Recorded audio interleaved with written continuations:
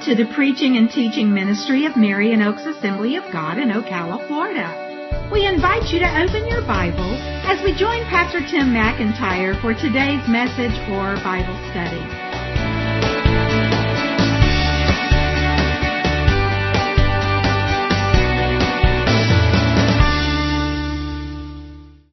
Tonight we're beginning a brand new Bible study series on the book of Philippians. Probably going to take us about 3 months to work our way through this book. I have to admit, this is probably my favorite letter that Paul wrote. I just really enjoy it. I like the teaching of it. I like the themes of it. I like that it's focused on joy and that we can have joy no matter what we're facing, no matter what we're going through. The title is Philippians. The title of the series is Philippians, Finding Joy in a Negative World. Finding joy in a negative world. And the letter of Paul to the Philippians is only 4 chapters long. Got a number of topics and themes, but all of them focus on joy and how we can have joy in all of life's circumstances.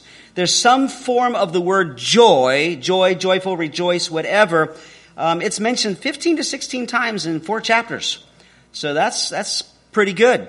And it's really interesting to note that Paul wrote this most joyful of his letters while he was in prison. And we'll talk about that in a minute. The town Philippi, just briefly, was a major Roman colony in northern Greece. We call it Greece now. Back then it was called Macedonia. And it was originally named after Philip, Alexander the Great's father. They called it Philippi. A lot of veterans of the Roman army settled in this place because there have been 2 great Roman battles that have been fought in the area. And because of that, Philippi had been given special status by the Roman Empire, even though it was kind of away from Rome. And the people that settled there had great privileges. They had citizenship. You would think everybody's a citizen, right? No, not everybody was a citizen in the Roman Empire. But the people of Philippi were able to have citizenship and self-rule, and they had exemption from some taxes. That's a benefit that I wouldn't mind, you know. But anyway, this letter, Philippians, was written by Paul about AD 60 from prison in Rome, and he wrote it about 10 years after he started the church in Philippi. And that's what we're going to be reading a little bit later, not right now. And when we get to Acts chapter 16, it's the story of how Paul ended up at Philippi, how he started the church there, and what happened while he was there. This particular church, Paul had a really close relationship with Paul. You know, Paul loved all the churches that he founded. He had problems with many of the churches he founded, especially Corinth, because of false teachers that came in after he founded the church and stirred up a whole lot of problems. But Philippians didn't seem to have any of these problems. They were very close.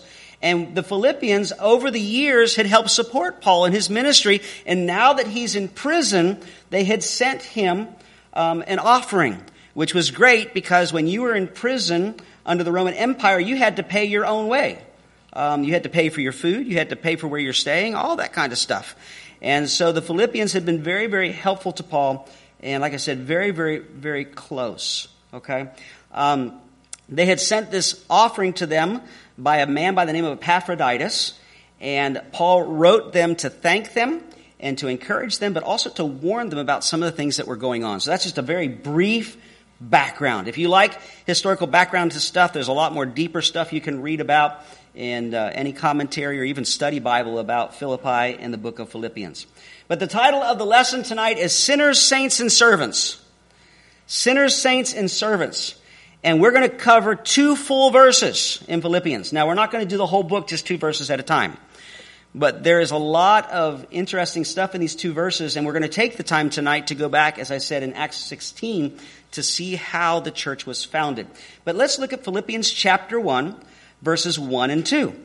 It says, Paul and Timothy, servants of Christ Jesus, to all the saints in Christ Jesus who are at Philippi, with the overseers and deacons, grace to you and peace from God our Father and the Lord Jesus Christ. Back in the first century, when people would write letters, it's a little bit different than we write them today.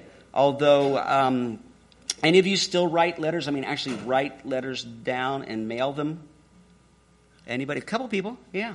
I mean, today we're so used to emails and texts and voice messages and voicemails and instant messages and Facebook Messenger and all that kind of stuff. But I remember writing letters, especially when I was in college, because it cost an arm and a leg to call long distance. But the typical, traditional way we would write would say, dear, and you'd put whoever you're writing to, you'd write your letter, and you'd sign your name at the end. They didn't do that back then. Back then, you would start out by saying who you were, which to me makes a lot more sense. I mean, of course, if you get a letter in the mail, if you look at the return address, you know who it's from. But if you didn't, you'd have to look at a letter, look at the very end to see who it's from. But they would start with who it's from, and then mention who it's to, and then have some kind of greeting, okay, or blessing. And that's exactly what Paul does here. But there's something that's repeated over and over in these two verses. Okay? What is repeated in these two verses? A couple of words that's repeated several times. Anybody? Jesus Christ, or Christ Jesus. Yeah. You know, in two verses, it says, Paul and Timothy, servants of Christ Jesus, to all the saints in Christ Jesus who are at Philippi with the overseers and deacons. Grace to you and peace from God our Father and the Lord Jesus Christ.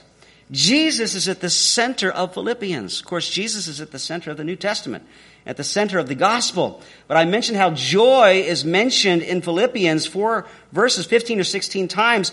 Jesus Christ Jesus is mentioned more than 60 times in these 4 chapters. Now, that doesn't maybe surprise us because the gospel message is all about Jesus, but that's a lot in this very short letter. So of all the themes and ideas that Paul's going to talk about, and we're going to mention several of them tonight, it's all centered on Jesus Christ. Okay? It's all centered on Jesus Christ. So, we're going to talk about sinners, saints, and servants. Sinners.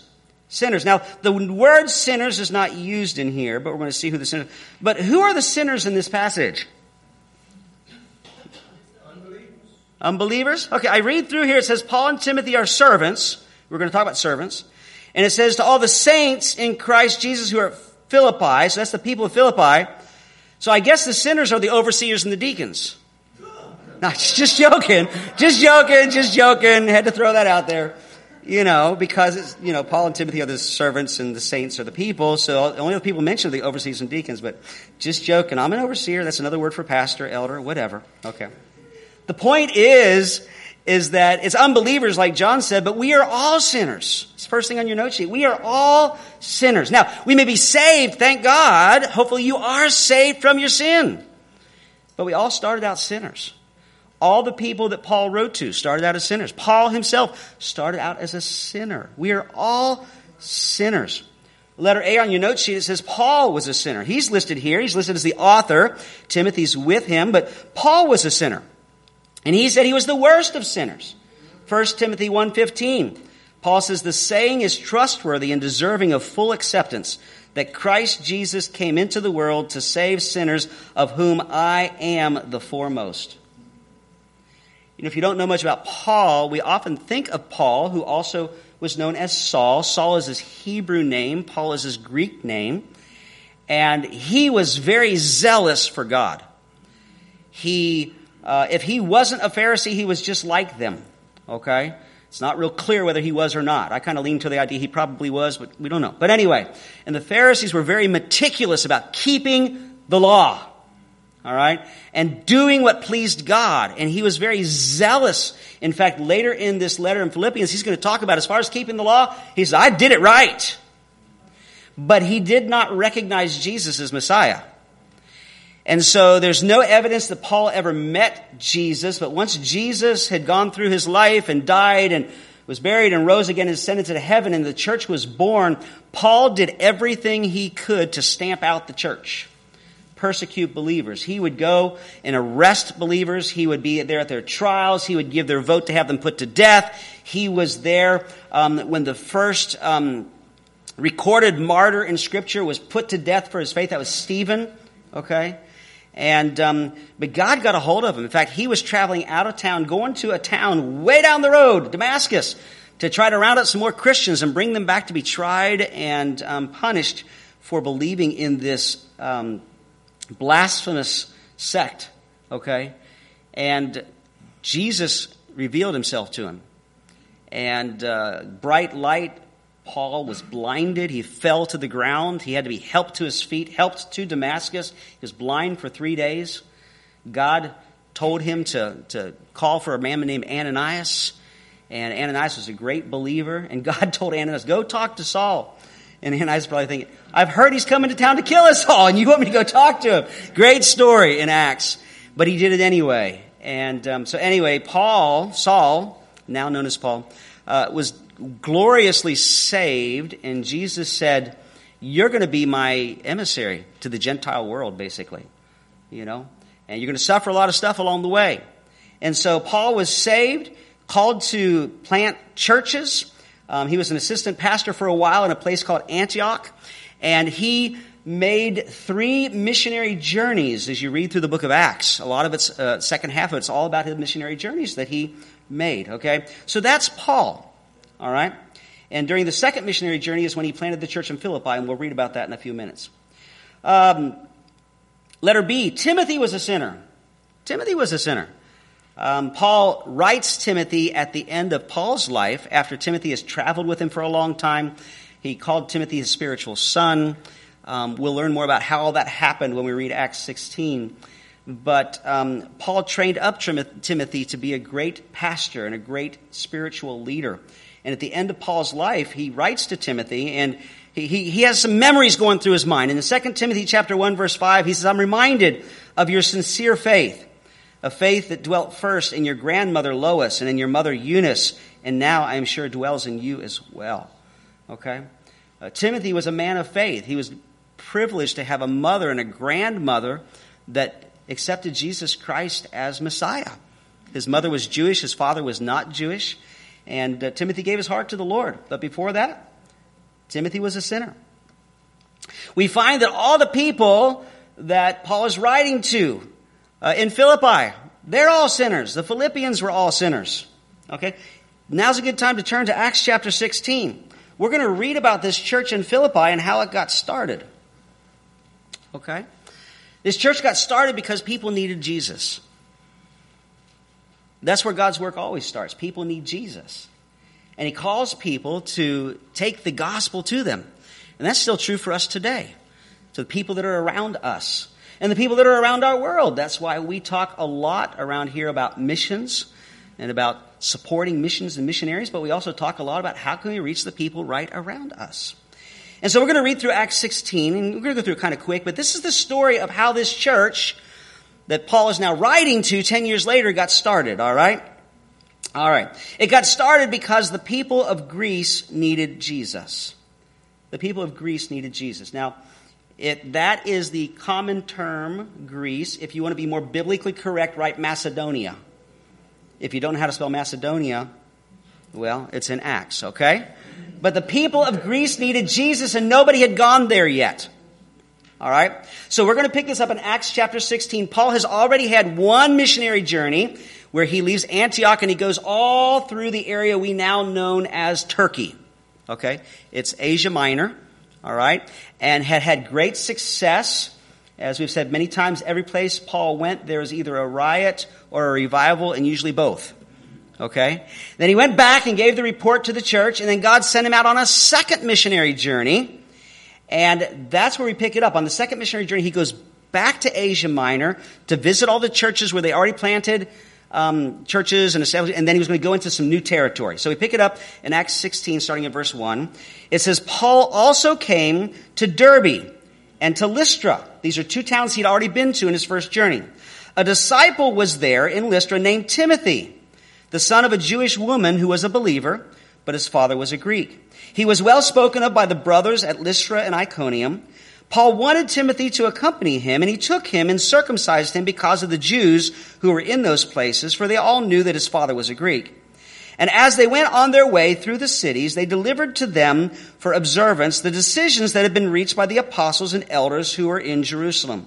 So the churches were strengthened in the faith, and they increased in numbers daily. So Paul is traveling in this second journey, and he comes to Lystra, and here's this young man named Timothy. Good chance that Timothy became a Christian during the first journey when Paul came through. But now he's grown up. Now he's matured. He's got a great reputation as a young man of God. And Paul says, I want to take this guy with me. I want to take him under my wing. I want to train him. And God led for that to happen. And so they continued on to the areas where Paul had already been, and they were strengthening the churches. Verse 6. And they went through the region of Phrygia and Galatia, having been forbidden by the Holy Spirit to speak the word in Asia. Interesting thought here. They're making plans to the best of their ability, being led by the Holy Spirit, and they wanted to go a certain direction, and the Holy Spirit says, no, don't go that direction. Go a different direction. Shows the importance of following the leading of the Holy Spirit. Verse 7, and when they had come up to Mysia, they attempted to go into Bithynia. So they came to this other place, and they were wanting to go to the right, and God says, nope, don't go to the right. It says, but the Spirit of Jesus did not allow them. So passing by Mysia, they went down to Troas. Troas is a little town on the sea. On the other side of the sea is what we would call Europe. Nobody's been to Europe yet. Okay? Paul's been in Asia Minor, what we now call Turkey, and he's traveling around. He wants to do some more in northern Asia Minor, northern Turkey. And God says, nope. So he travels west a little bit further. He tries to go north again into Asia Minor. He says, nope. And he goes down to the seaside town. And so verse 8. So passing by Mysia, they went down to Troas, and a vision appeared to Paul in the night. A man of Macedonia, which is northern Greece, was standing there, urging him and saying, come over to Macedonia and help us. And when Paul had seen the vision, immediately it says we, so Luke must have joined him here, because Luke is writing this. We sought to go on into Macedonia, concluding that God had called us to preach the gospel to them. So people in Greece needed to hear about Jesus. And Paul had his plans, and I'm sure he prayed about them, and he was trying to do what the Lord said, had gone to all the churches he'd founded before. Now he wants to go to some new places in Asia Minor because he's had some good work there. You know, some bumps in the road, some difficulties too, but some good work. And God says, no, I want you to go over to Greece. I want you to go over to Macedonia. And stopped him through the still small voice of the Holy Spirit, but then gave him a vision to say, go over there. Because the people of Greece needed Jesus. Now, what that says to us on your note sheet is that unreached people groups need Jesus.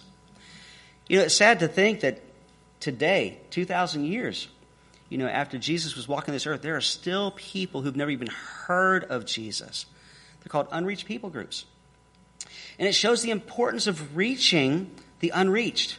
And also of following the leading of the Lord, because God will lead us, people we send out, people we support, to those that he's working in their hearts and lives. Now, that doesn't mean that we forget the people around us. We live in a culture where anybody can hear the gospel anytime, and probably already has for most people. Although, there are still people in the United States that have never heard about Jesus. I remember when we were pastoring in Memphis, before we came here 19 years ago, that this little boy came to our church, and my wife was talking to him and said something about Jesus. He said, who's Jesus? I've never heard about Jesus. This is in the United States. Okay. But here in our country, the gospel's all over the place, but it still needs to be proclaimed and shared, especially by us, okay? But unreached people groups need Jesus, and that's why we're so supportive of missionaries all across our nation and around the world, and especially to those people that have not had a very good witness about Jesus Christ, okay? The next section here, we're going to see that there's an individual in Philippi. Okay? He hasn't gotten to Philippi yet. God says go over to Greece, over to Macedonia. But there's a lady in Philippi. There's a lady in Greece. She's a worshiper of God. Lydia, a worshiper of God, needed Jesus. We see that as we continue the story in Acts 16, verses 11 to 15. It says, so setting sail from Troas, we made a direct voyage to Samothrace, which is an island in the middle of the sea. And the following day to Neapolis, which is another seaside town on the other side of the sea. And from there to Philippi, which is a leading city of the district of Macedonia and a Roman colony. We remained in this city some days. And on the Sabbath day, we went outside the gate to the riverside, where we supposed there was a place of prayer, and we sat down and spoke to the women who had come together. So, Jewish people had traveled all over the world, and wherever there were enough men, they could establish a synagogue. Apparently, there weren't enough Jewish men in Philippi to establish a synagogue. And in the Roman colonies, if you were a worshiper of any foreign religion that wasn't the Roman gods, you'd have to meet outside the city. And so there weren't enough men for a synagogue, so these ladies are worshipers of God, And we're going to worship God, so we got to go outside the city, and they would go on the Sabbath. And so Paul and Timothy and Luke, they went out there and they found these women. Verse 14, one who heard us was a woman named Lydia from the city of Thyatira, a seller of purple goods. She was a businesswoman who was a worshiper of God. The Lord opened her heart to pay attention to what was said by Paul. And after she was baptized, and her household as well, she urged us, saying, if you have judged me to be faithful to the Lord, come to my house and stay. And she prevailed upon us. God loved Lydia so much that he sent Paul to share the gospel with her. She was already a worshiper of the Lord, the one true God, but she didn't know about Jesus. And so what this tells us is that religious people need Jesus. This lady was religious. She was open, but she didn't have the full truth. And there may be people around us who are religious, who are spiritual. They're open to spiritual things, but they don't yet know Jesus. Religious people need Jesus. But you know what? People that aren't religious, in fact, people that seem like their life has gone off the rails, everything's fallen apart, they may seem unreachable, they may seem like people we don't have anything to do with, they need Jesus too. And we see one of those in this story. The slave girl, possessed by a demon, needed Jesus. That's also what happened here in Philippi. We pick it up in verse 16. As we were going to the place of prayer, because they were there for a while, so they would go, I don't know, every day or at least every Sabbath. As we were going to the place of prayer, we were met by a slave girl who had a spirit of divination and brought her owners much gain by fortune telling. She followed Paul and us, crying out, these men are servants of the Most High God who proclaim to you the way of salvation. And this she kept doing for many days. Paul, having become greatly annoyed, turned and said to the spirit, I command you in the name of Jesus Christ to come out of her. And it came out that very hour. This young lady was demon possessed.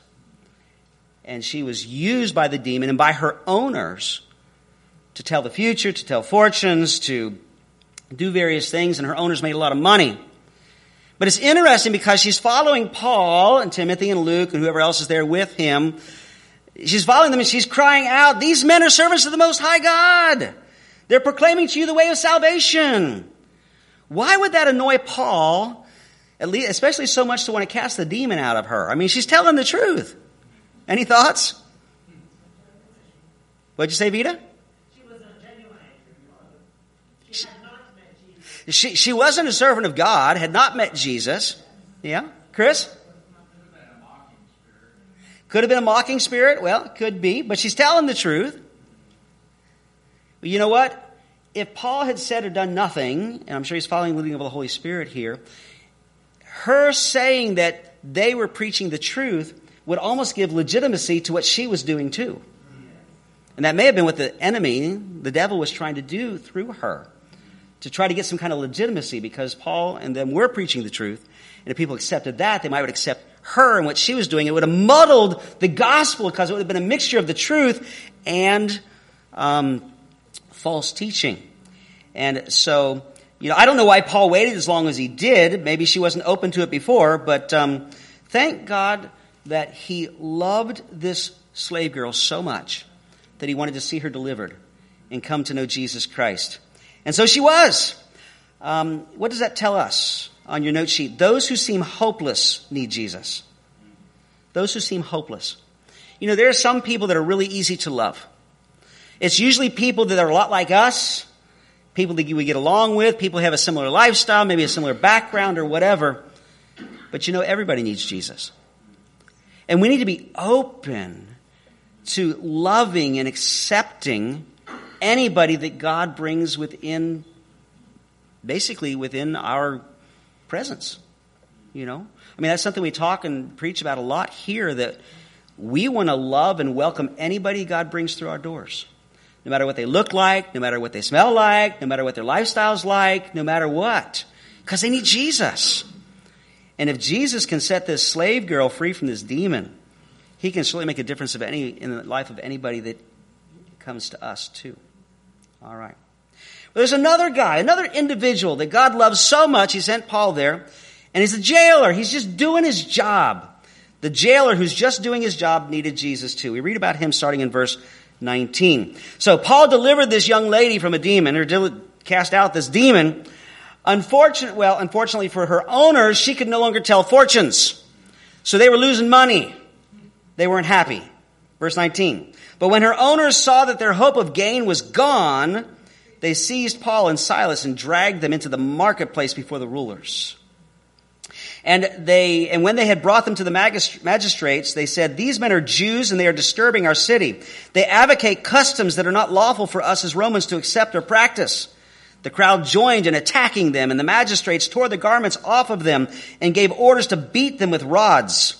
And when they had inflicted many blows upon them, they threw them into prison, ordering the jailer to keep them safely. Having received this order, he put them in the inner prison and fastened their feet in the stocks. About midnight, Paul and Silas were praying and singing hymns to God. There's a whole sermon there. After having been beaten, thrown in prison, in stocks, at midnight, they are praising Jesus. Okay? And we think we have it rough sometimes. All right? Anyway, and the prisoners were listening to them. And suddenly there was a great earthquake so that the foundations of the prison were shaken. And immediately all the doors were opened and everyone's bonds were unfastened.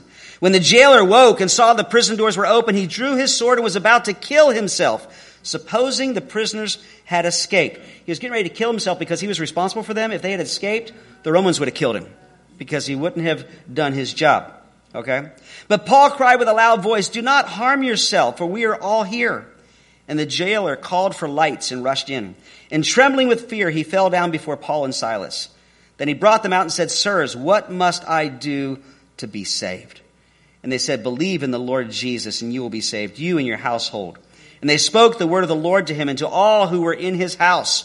And he took them the same hour of the night and washed their wounds. And he was baptized at once, he and all his family. Then he brought them up into his house and set food before them. And he rejoiced along with his entire household that he had believed in God. You know, if Paul and his companions had not been arrested, mistreated, and thrown in prison, there's a very good chance this jailer might never have met Jesus. And that's something for us to think about. Sometimes the difficulties that we're going through, it's not only that God wants to use them in our lives to mold and shape us and help us to grow and mature and be stronger in our faith, but there may be something about that situation God's going to use to touch somebody else's life or lead somebody to Jesus. So we need to be open to that. On your note sheet, what this tells us today is that everyday people need Jesus. The jailer was just doing his job, going about everyday business. But God loved him so much that he brought Paul and his companions, put them through all that stuff, and did a supernatural work so that he could come to know Jesus. The last thing under this particular point about the Philippians were all sinners is that the whole world needed Jesus. And that's why God took them there. Let's finish off the chapter, Acts 16, starting in verse 35. There's a little bit of humor in this part when you see it. Verse 35, "But when it was day, the magistrates sent the police saying, 'Let those men go.'" So Paul and them are hanging around because they're supposed to be arrested. I don't know if they're back in jail or if they're just staying with the jailer, but they're staying there because the jailer is responsible. They don't want to get him in trouble. But it says, "When it was day, the magistrates sent the police saying, 'Let these men go.' And the jailer reported these words to Paul, saying, 'The magistrates have sent to let you go. Therefore, come out now and go in peace.' But Paul said to them, 'They have beaten us publicly, uncondemned, men who are Roman citizens.'" Now, you got to stop here for a second. You have to understand what they did to Paul, they had no legal right to do to a Roman citizen. They never dreamed he was a Roman citizen. They could do that kind of stuff to other people, but you don't do that kind of stuff to a Roman citizen. So no, Paul's like, "You threw us in jail? You want us to slink out of town? I'm a Roman citizen, buddy. You're going." I'm not saying Paul had an attitude. I'm just saying he was human, so he's standing up here a little bit. But anyway, he says, "Men who are Roman citizens and have thrown us into prison, and do they now throw us out secretly? No. Let them come themselves and take us out." The police reported these words to the magistrates, and they were afraid when they heard that they were Roman citizens. So they came and apologized to them, and they took them out and asked them to leave the city. So they went out of the prison and visited Lydia, and when they had seen the brothers, they encouraged them and departed. And if you read on through the book of Acts, you see that they go to a bunch of other cities. They go to Thessalonica next, plant a church, and then Paul writes 2 letters to them, and they end up going down to Athens and Berea and a number of other places. Okay, there's only a couple of places where Paul actually stayed for a long time. Corinth was one of them. Ephesus is one of them. He just followed the leading of the Holy Spirit.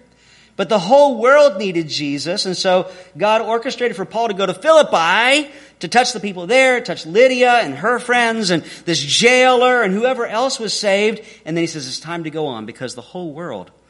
And I sent you to Greece, now you're going to go through the rest of Greece. And so he did.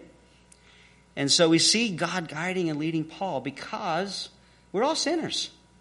And we need Jesus. And Jesus used Paul then, but he wants to use us now. And he wants us to use this to touch the same sort of people. The unreached people groups, the religious people, the people that seem hopeless, the everyday people. Everybody needs Jesus. We might look at Paul and say, yeah, but he was Paul. Doesn't matter. God can use us. Maybe not the same ways, maybe not to the same degree, but he can use us to reach people too. All right. So, they're all sinners. They all needed to be saved, and many of them were. Now let's talk about the saints. The saints. I'm not talking about a football game. Are saints basketball, football? What are they? Football? That's what I thought. I didn't mean to say basketball. So we're not talking about a football game. I don't know about you, but when I think of saints, just in general, I think of the Roman Catholic Church, and they have saints. Okay, it's a trivia question. Anybody know what it takes to become a saint in the Roman Catholic Church? You have to die first. Yeah, they don't have living saints. You have to die first.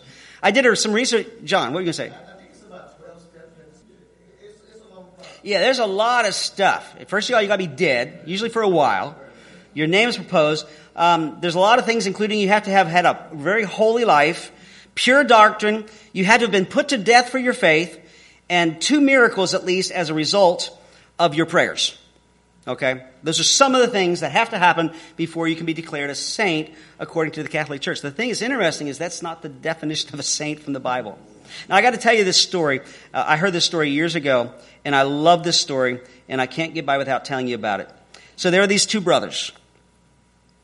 They were well known around their town for being very evil, very crooked. They were businessmen, and they had underworld connections. They were mean, cold-blooded, about the worst people you could think of. One day, one of the brothers died.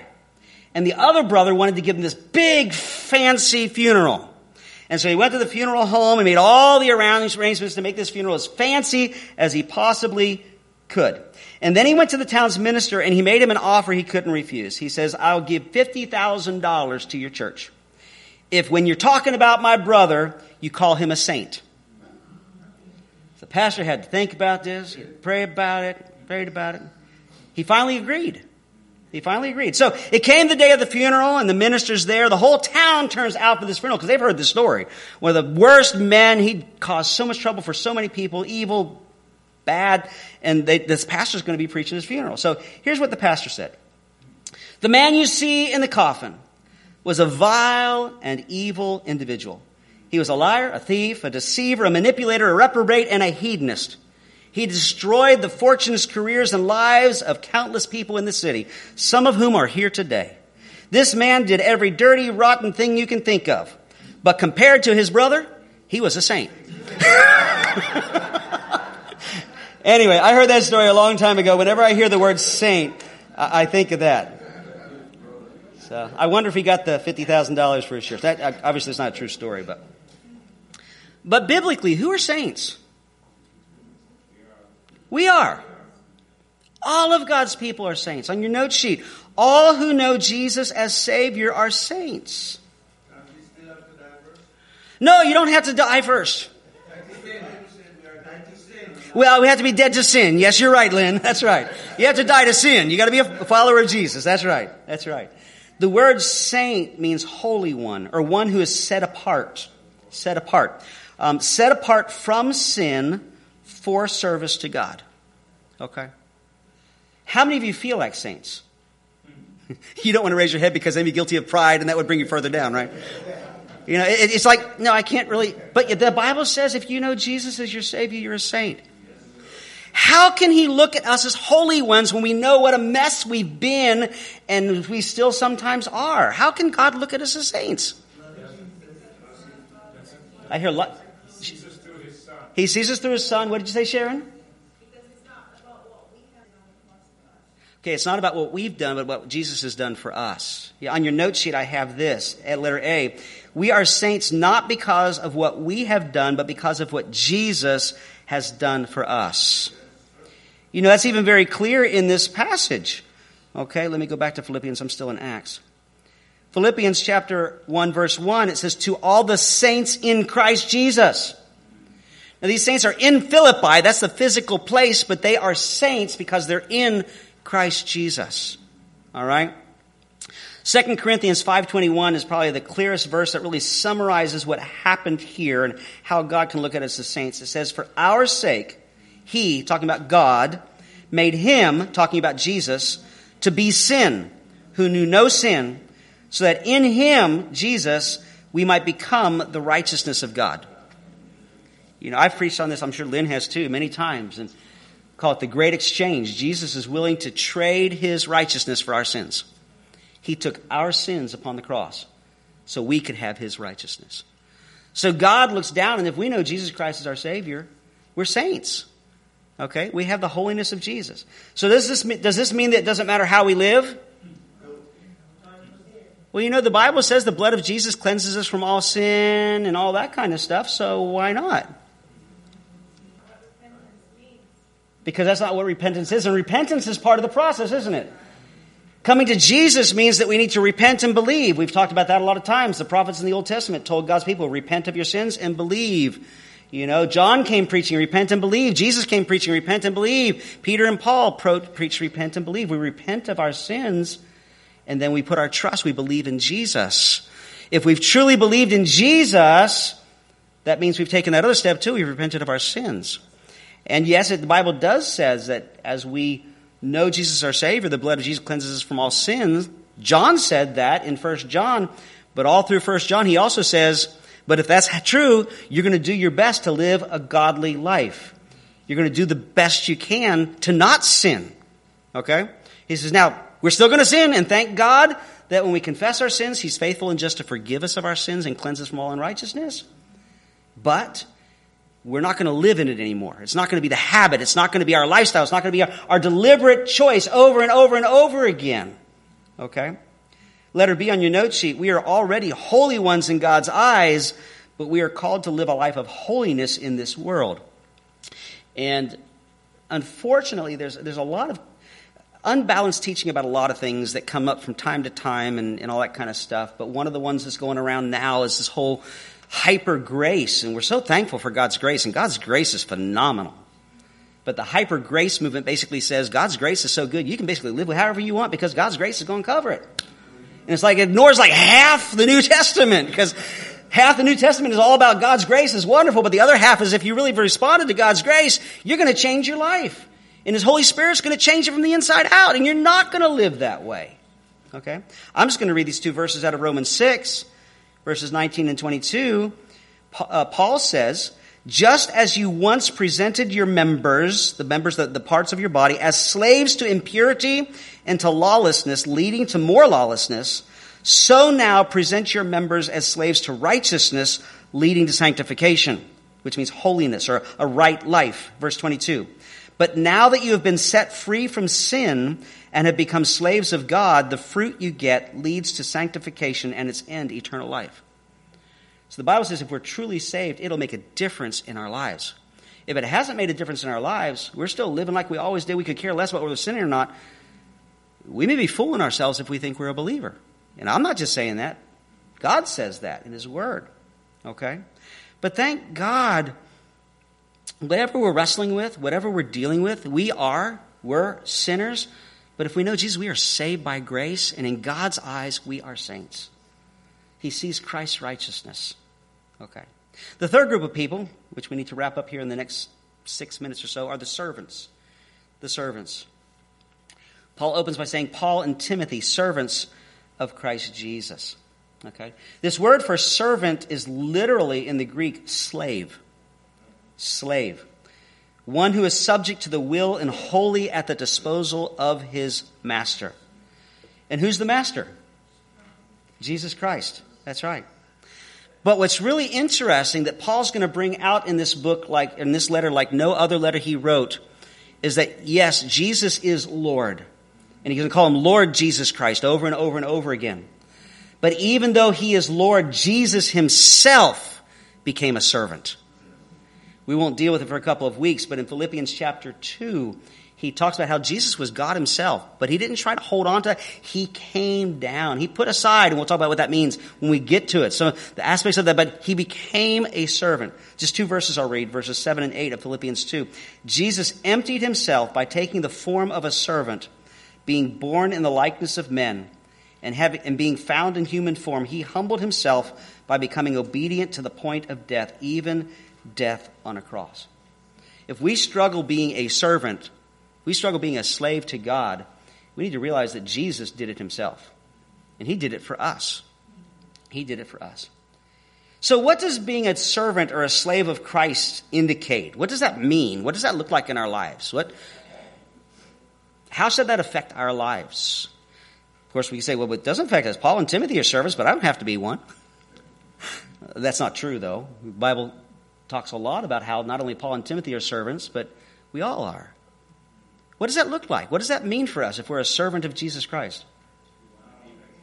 We want to be like him. Okay, Lynn? We yield ourselves to him as instruments of his will. Okay. We are committed to him and yielded to him to do what he wants, right? Yeah, Chris? Take up your cross daily and follow me is what it's. That's right. Jesus said, if you want to follow me, you must deny yourself, which means not me but you. Not what I want, but what you want. Take up your cross, which means whatever it costs me, even if it's my life. And follow me, and Luke's version says do it daily. The reason he says daily is because we keep wanting to put it back down, right? We wrestle, don't we? Anybody got it all perfect already? You got it perfect yet, Kingsley? You got it perfect? No, okay. I'm not accusing you. That's right. We don't have it perfect yet. We still wrestle with it, right? Yeah. But you know what? Even though being Christ's servant or slave means being submissive to him, dependent on him, willing to serve him, it's a high calling and a privilege. You know, in the Old Testament, this is a similar title that was used of Moses and of David and of Joshua. They were servants of the Lord. Okay? So, there's a couple of titles that are used here. One of them that's not used here, and I put it in for a specific reason, letter A, is apostles. Paul does not call himself an apostle here in Philippians, but that's unusual. In most of his letters, he introduces himself as Paul the apostle. And he usually adds some stuff to it, like by the authority of God or because of Jesus Christ and all that kind of stuff. Trivia question, does anybody know why Paul emphasized that he was an apostle in most of his letters? He didn't do it in Philippians, but why he did it in most of his letters? Okay, because there were people that didn't accept him, and because of what I told you before, most of the places where he planted the church, once he left, false teachers would come in, they would turn the church against him, and he had to basically assert his authority. I am an apostle. Yeah, Lynn. Well, it's clear because when he personified Jesus Christ. That's right. Jesus called him to be an apostle. Apostle means sent one. All right? Now, Paul never bragged about his apostleship, but he did have to assert it when he was dealing with churches or situations where there were false teachers that were opposing him. But he didn't have to do it for Philippians because they loved him and he loved them and they had a great relationship. Okay? So it wasn't necessary. He mentions overseers. The word here for overseers is the same word for elders or bishops, the same people that in other places are called pastors. These are people... these are those who give spiritual oversight to the church. The other passages there, we're not going to read them, but if you want to do some more deeper study into this office of elder, bishop, pastor, overseer, you can read about it in Acts 20, verse 28, 1 Timothy 3, verses 1 to 7, and Titus chapter 1, verses 5 to 9. So he mentions the overseers, the spiritual leaders of the church, and he mentions deacons. The title deacon literally means those who serve. Now, that word for serve is different than the one he used earlier that means slave. This just means somebody who does something for others to accomplish a purpose. All right? And the deacons are those who serve, those who are entrusted with matters of practical service in the church. You can read more about those in 1 Timothy chapter 3, verses 8 to 13. You know, in our church, we have both of those offices or positions. We have elders and we have deacons and deaconesses. The elders handle all the spiritual issues and decisions and things that have to do with the church, and the deacons and deaconesses handle all the physical and financial and practical issues of the church. All right? Letter D, this is where it comes down to us. Every believer has the privilege and responsibility of serving Jesus Christ. Every believer. And I was doing my study, and I see it myself, but most all the places I was reading about this passage, it said that, you know, Paul is mentioning that Timothy and I are servants. And the idea is to get across, and if we are, you guys should be too. And you guys are too, you know. How do we serve Jesus? It was already mentioned on your note sheet. The first bullet point is our service is to do whatever Jesus asks us to do. To do whatever he asks us to do. The second bullet point is our service often involves ministering to each other. You know, that's where it gets tough sometimes. It's like, well, I want to minister to Jesus. I want to worship God. But when I got to deal with people, some people are easy to deal with, right? And some people are not so easy to deal with. Not any of you, though. Please understand, I'm not talking about any of you. We don't have any people in our church that are difficult to deal with. But anyway, you can read more about that in John 13:14 and 1 Peter 4, verses 10 to 11. But serving Jesus means we're going to serve each other. And Jesus demonstrated that too, didn't he? Remember in the upper room? I think it's John 13, 14, one of those two. They're gathering in the upper room, and Jesus washes his disciples' feet. He serves them with one of the lowest things a servant can do. And he did it willingly, and he said, I did this to teach you a lesson. Just like I've served you, you should serve one another. Okay. So wrapping this all up, we get to his blessing, his greeting in verse 2. Grace to you and peace from God our Father and the Lord Jesus Christ. Paul uses grace and peace in all his greetings and in his greetings to most of the churches he wrote. But they're major themes in all of his writings too. And we're going to see it over and over again in Philippians. In fact, when you get toward the end of this book in chapter 4, verse 7, he talks about the peace of God. And in verse 7, and in verse 9, he talks about the God of peace. And in verse 23, he talks about the grace of the Lord Jesus Christ. Grace and peace are all through his writings. And those are gifts that God gives to us. The first one is the gift of grace. Grace means God's undeserved favor. He gives us what we don't deserve. And that's true in many areas of life, but most importantly in salvation. Ephesians chapter 2, verses 8 to 9. For by grace you have been saved through faith. And this is not your own doing. It is the gift of God. Not a result of works, so that no one can boast. We didn't deserve salvation, but God made it available to us by grace. Then he gives us the gift of peace. Romans 5:1 says, therefore, since we have been justified by faith, we have peace with God through our Lord Jesus Christ. And you know, peace with God is the basis for having peace inside, and peace with other people. If we don't have peace with God, we're not going to have perfect peace in our own lives or even peace with other people. And God wants everybody to have these gifts. But he also wants us to offer these gifts to other people. So, as we talk about these sinners and saints and servants and grace and peace and Jesus Christ, these are all themes we're going to see over the next couple of weeks, along with the idea of joy. But as we wrap this up, we've got to do it quick because we're running just a few minutes late. As we think about this, we are sinners. Have we been saved from our sins? And that's probably true for most of us, maybe even all of us in this room, but are we concerned about people who are still trapped in their sins? Concerned and burdened enough that we're willing to share Jesus with them? The Bible says we're saints. Do we appreciate what Jesus did for us? And are we trying to live up to that now that he's called us to do that?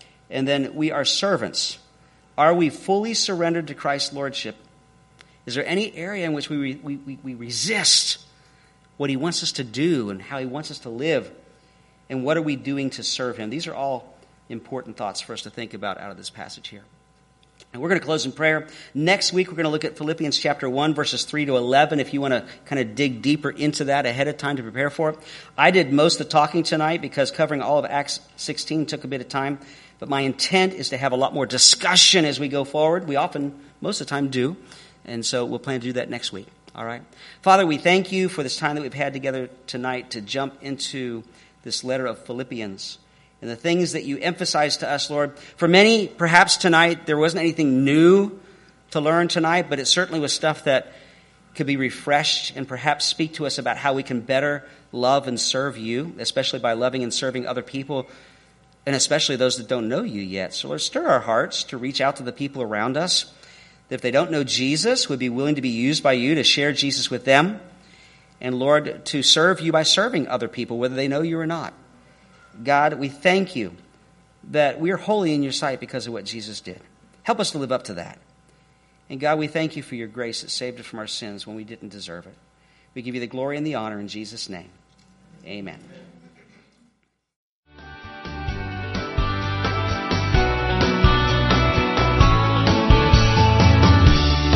We hope you've enjoyed listening to today's message or Bible study. For more information, please contact us at area code 352-347-3001 or visit us online. If you are interested in supporting this ministry, go to our website and click on the online giving tab. Our website address is www.marionoaksag.org.